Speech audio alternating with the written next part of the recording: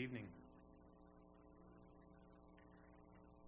We'll be reading Joshua chapter 5, verses 10 through 12. While the people of Israel were encamped at Gilgal, they kept the Passover on the 14th day of the month in the evening on the plains of Jericho. And the day after the Passover, on that very day, they ate of the produce of the land, unleavened cakes and parched grain. And the manna ceased the day after they ate of the produce of the land, and there was no longer manna for the people of Israel, but they ate of the fruit of the land of Canaan that year. Let's go to the Lord in prayer.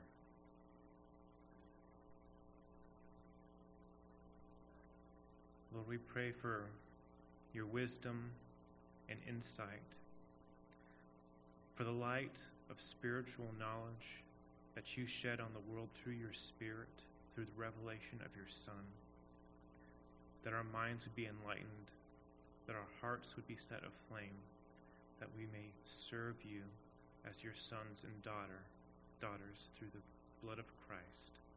In Christ's name, amen. Have you ever been reading through an Old Testament book and you're kind of going through and having trouble thinking, what exactly does this have to do with me? This is just a historical event. This is something that happened in the past. How can this have any relevance to what is happening to me right now? It's just facts and figures about things that happened. How can that be spiritually enlightening for me more than reading any other history book? The disciples also had trouble reading scriptures, and Jesus opened them up to them. On the road to Emmaus in Luke 24, after Christ had died and rose up again, the disciples are returning home, and Jesus goes to them and talks to them and says, what's going on? And not perceiving who he is, they say, are you the only person in Jerusalem that has no idea what's been going on the last few days? And Jesus responds in verses 25 and following, and he said to them, O foolish ones, and slow of heart to believe all that the prophets have spoken. Was it not necessary that the Christ should suffer these things and enter into his glory? And, beginning with Moses and all the prophets, he interpreted to them in all the scriptures the things concerning himself. All scripture, this is speaking of scripture and speaking of the Old Testament, all scripture is God-breathed. God's special revelation from himself to us. And it ultimately, in its context, as part of the whole, points us to Christ. Even our sacraments, even baptism, and the Lord's Supper, which we celebrate, ultimately point us to Christ. All of these different things pointing us to Jesus Christ. And what we're reading right now, what we've just read, is history. They are events that happened. But God shows his sovereign revelation by working his truth into history, because he is a sovereign Lord who ordains the happenings of this world. He divinely ordained events to reflect his promise of salvation that would come through Christ. Here we see two huge signposts that point us to Christ: the Passover and the manna in the wilderness. And these things are closely connected, because the Passover was that moment of salvation when God delivered the people of Israel out of Egypt, right? The angel of death passed over the sons of Israel. And after it slew all the firstborn sons of Egypt, the Egyptians said, okay, take these goods, take these riches, take these provisions, and get out. God delivered them. And then after they were on their way, God sent them manna to feed them on their way. And so these two acts of provision, these two acts of God that provided for them and saved them, gave them salvation, are closely connected. And so they're supposed to preserve that in their celebration. Every year they celebrate the Passover on the 14th day of the first month.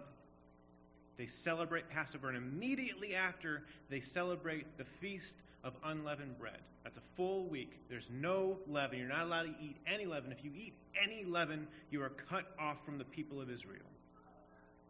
And so they commemorate these signs that always point back, looking at this great salvation that they had, and they're closely connected. Passover, the actual original Passover that happened, and manna, closely connected signs of God's provision. It's interesting also to note that the Feast of Unleavened Bread was established before God ever gave them manna, just showing how thoroughly God ordained these events. And these are ultimately fulfilled in Christ. They point us forward and backward, because when they are established, they are explicitly told you are to do this so that when your sons ask you, why do we celebrate this Passover? Why do we celebrate this Feast of Unleavened Bread? Why do we do these things? So that you can tell them that our God delivered us. Our God saved us out of the hand of Egypt, out of the bonds of slavery by his mighty hand. It points them back to salvation, points them back. But it also points them forward. There are New Testament texts that attest to Christ as our Passover lamb. New Testament texts that point us to Christ being our bread from heaven. 1 Corinthians 5:7 says, "Cleanse out the old leaven that you may be a new lump, as you really are leavened. For Christ, our Passover lamb, has been sacrificed." He is what the Passover has always been about. And then in John 6, the people bring up a sign, we want a sign from you, like God gave our fathers a sign, the manna in the wilderness, give us a sign. And Jesus responds to them, I am the bread of life. Those things that happened, those true historical events that happened and provided salvation for Israel, were God's sovereign revelation throughout history, pointing to what ultimate salvation would really come in Jesus Christ. They are fulfilled in Christ, and because they are fulfilled in Christ, we no longer practice the Passover. We no longer have the Feast of Unleavened Bread, because Christ is the Passover lamb. He is the bread of heaven. But our sign, as last week we talked about baptism pointing us to Christ, the same as back to Christ, the same as circumcision pointed forward to Christ. So too the Lord's Supper points us back to Christ and his sacrifice, and also forward to his return. Now, with these things in focus and with this in mind, let's walk through the passage bit by bit. We started in verse 10. While the people of Israel were encamped at Gilgal, and we'll just pause right there. They have just been miraculously provided passage through the Jordan. God stopped the river and they crossed through on dry ground. And this is before they're going to go through their conquest of Canaan. This is the place where God rolled away their reproach, as he just said in the previous passage. This is the place where the men of Israel received that sign and seal of circumcision. And so we have this significant location where the first sign of the covenant has been reestablished. This entire generation has known nothing of the signs and seals of God. None of them had been circumcised. And it's significant to know that none of them were circumcised because it was the law of God in Exodus chapter 12, verse 48, that no uncircumcised person should eat of the Passover. You know what that tells us is that for the past 39 years, they also have not been celebrating the Passover in the wilderness. And so in the next phrase we read, they kept the Passover on the 14th day of the month in the evening on the plains of Jericho. This is the first time that these people of Israel, have been able to partake of this. The first Passover was in Egypt. Their parents' generation got to see the real Passover, where they took a spotless lamb, a perfect lamb, and they killed it and put the blood of that lamb on the doorposts, on the lintels. And when God sent his angel over Egypt, he passed over them, seeing the blood of the spotless lamb shed for them, that being a shadow of Christ and his work for us. And then a year later, at Sinai, that same generation looks back on that deliverance and they celebrate the first celebration of Passover. But for the remaining 39 years in the wilderness, they were not able to do so. They did not obey God's command to celebrate the Passover. And so this is a very significant event. It's curious to see this hugely significant historical event, multiple hugely significant historical events compacted into to several tiny verses amidst this in this story. But here it is. And now the people of Israel are connected to that past salvation that God provided for them in the previous generation. In partaking of that Passover, they get to see the story played out. They get to be reminded of the life that was preserved in God's salvation. They're reminded of the freedom that was given when God took them out of Egypt. They're able to understand their current estate, which would not be possible without that Passover. They would either be dead or enslaved. We just read 1 Corinthians 5:7, which shows explicitly that Christ is our Passover lamb.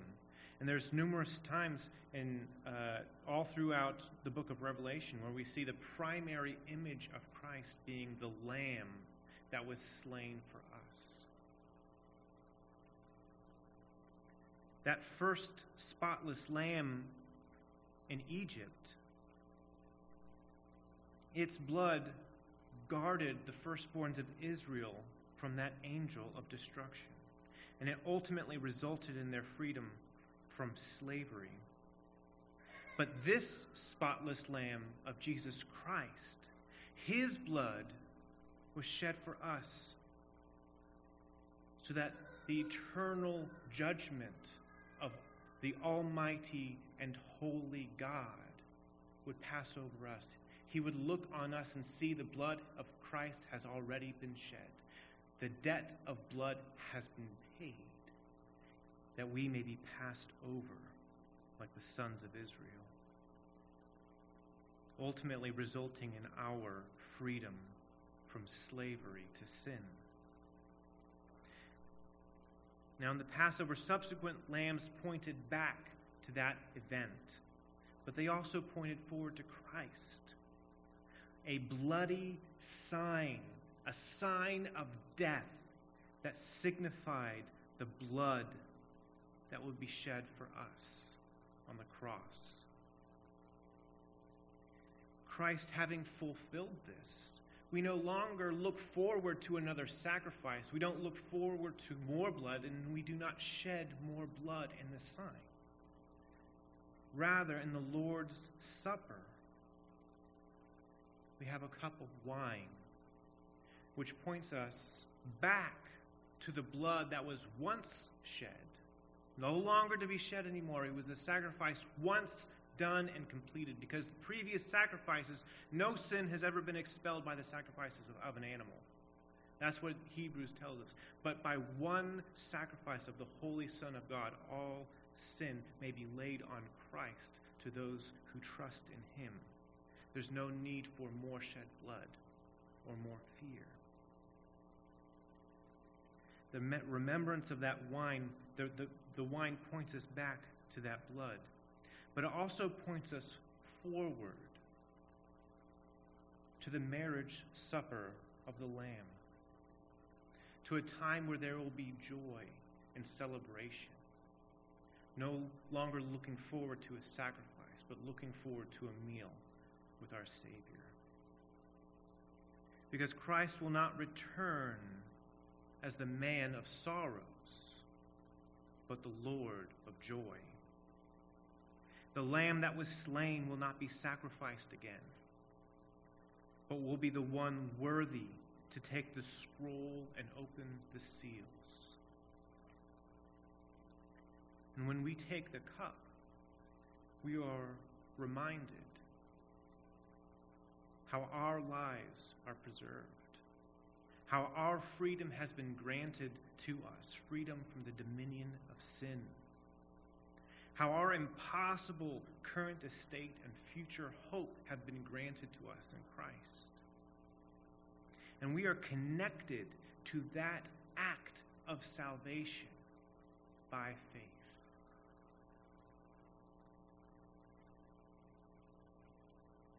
We continue to read through this, we see Israel finally being able to participate in the Passover, and it moves next from the blood of the lamb forward to the bread, another pretty significant symbol.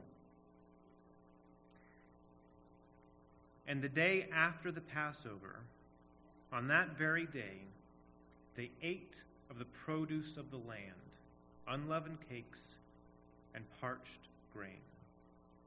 Now the text is not very specific whether they got those grains there, they took them from Jericho, or if they had brought them with them across the river from the territory of Gad and Reuben and Manasseh. But it is clear that they got the food there. And this is the first time eating the produce of the land. And this is a significant moment in the history, because up until now, basically since this generation of Israel has been born in the wilderness, the only thing that they have ever eaten has been manna, that thin, flaky bread that appeared every day miraculously, the bread from heaven, and quail. This is their normal reality. But now they're not just given the gift directly from God. They are given the fulfillment of a promise of the land, that they would be able to have something sustainable themselves, a place where they live and belong. It continues and says, "And the manna ceased the day after they ate of the produce of the land, and there was no longer manna for the people of Israel, but they ate of the fruit of the land of Canaan that year."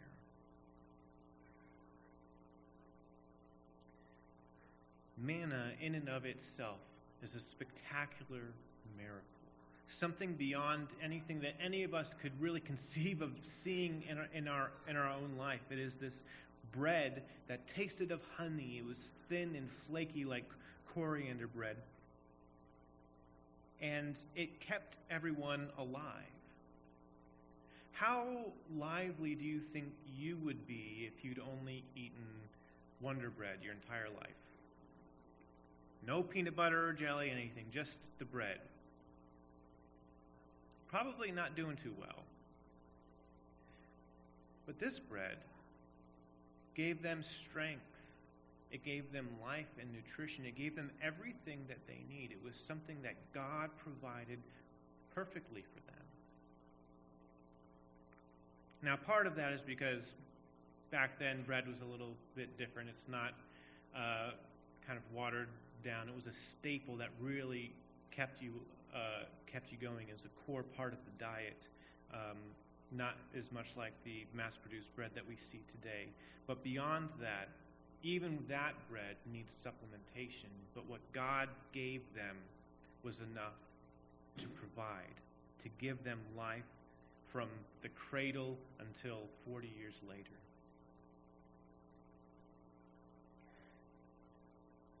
And Christ is the true bread of heaven.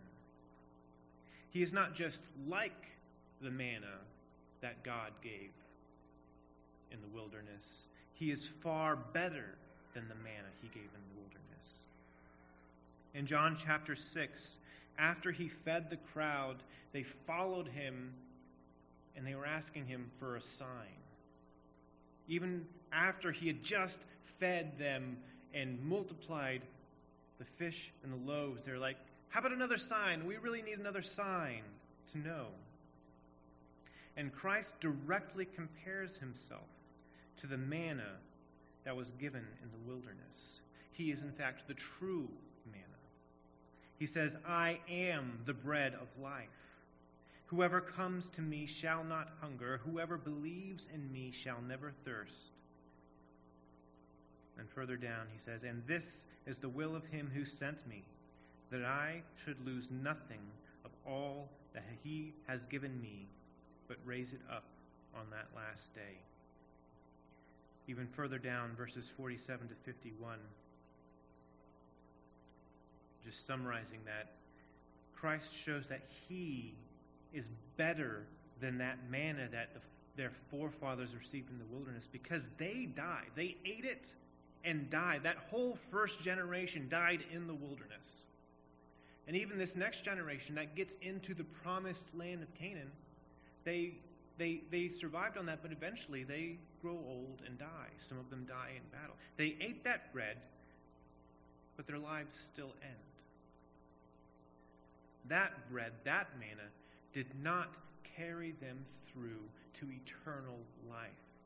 But it gave them life, right? Because if they were walking through the wilderness and they didn't have that manna, they would be dead. The line of Abraham would have ended there.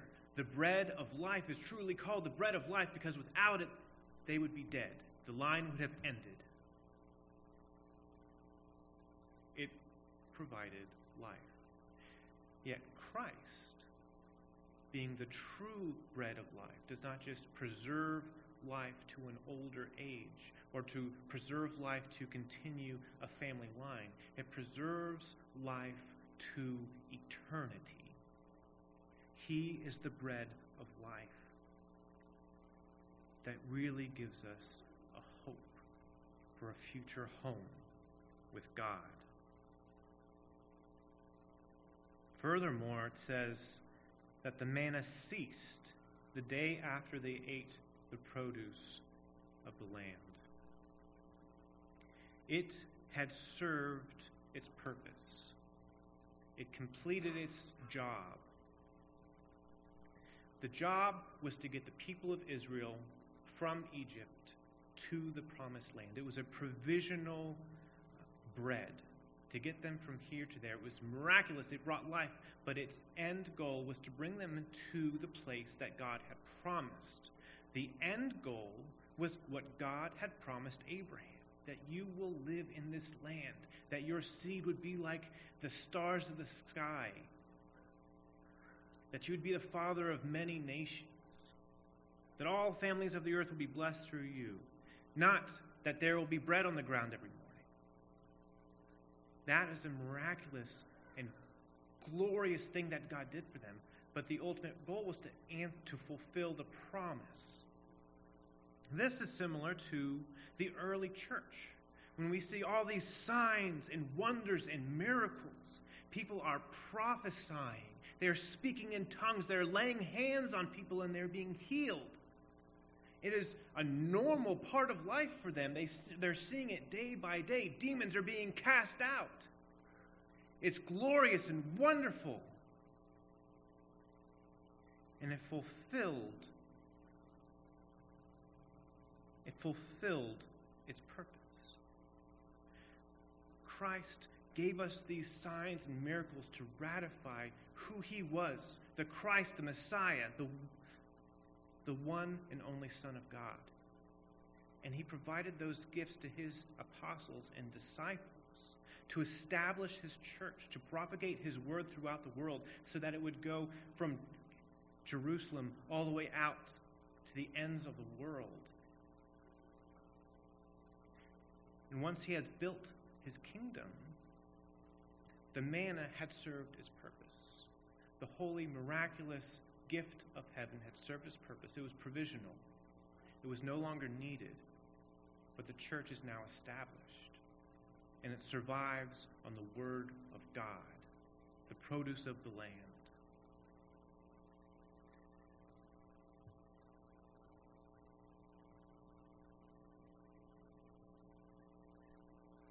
These words point us forward to Christ and show that he is better than food, better than money, better than gifts and powers of healing and prophecy. Because while those are all good things, they lead us to health and life and happiness.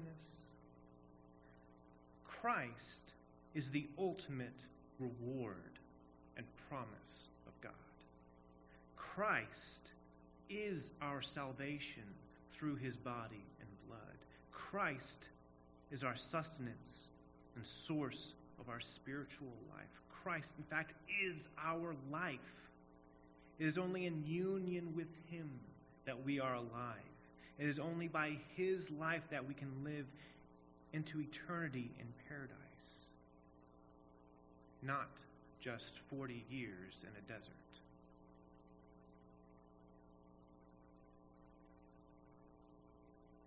Looking back, we see the significance in this passage of the Passover celebration being firmly established for his people, giving them the gift of that sign and seal that they would look back to their salvation, look forward to this promise that would be ultimately revealed in Christ. Seeing the end of the man and the beginning of the promised fruit of the land. And now seeing this in light of what Christ has done and who Christ is. In all our reading of these texts, in all our singing of these songs, in all of our serving and work, our baptizing, our taking of his supper, and all of our days of eating and drinking and raising children and greeting friends and strangers, in our living, in our dying, and our waking and our sleeping, may Christ be at the center. He is our strength and our hope. Because he's not only the center of this story that we read, he's the center of your and my story as well. So let us go to him in prayer.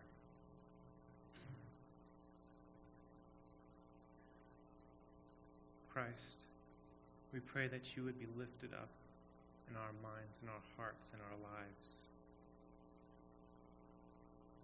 That we would be fully dependent upon you, upon the blood that you shed once for us, to be sustained by your holy will, your presence through your Holy Spirit.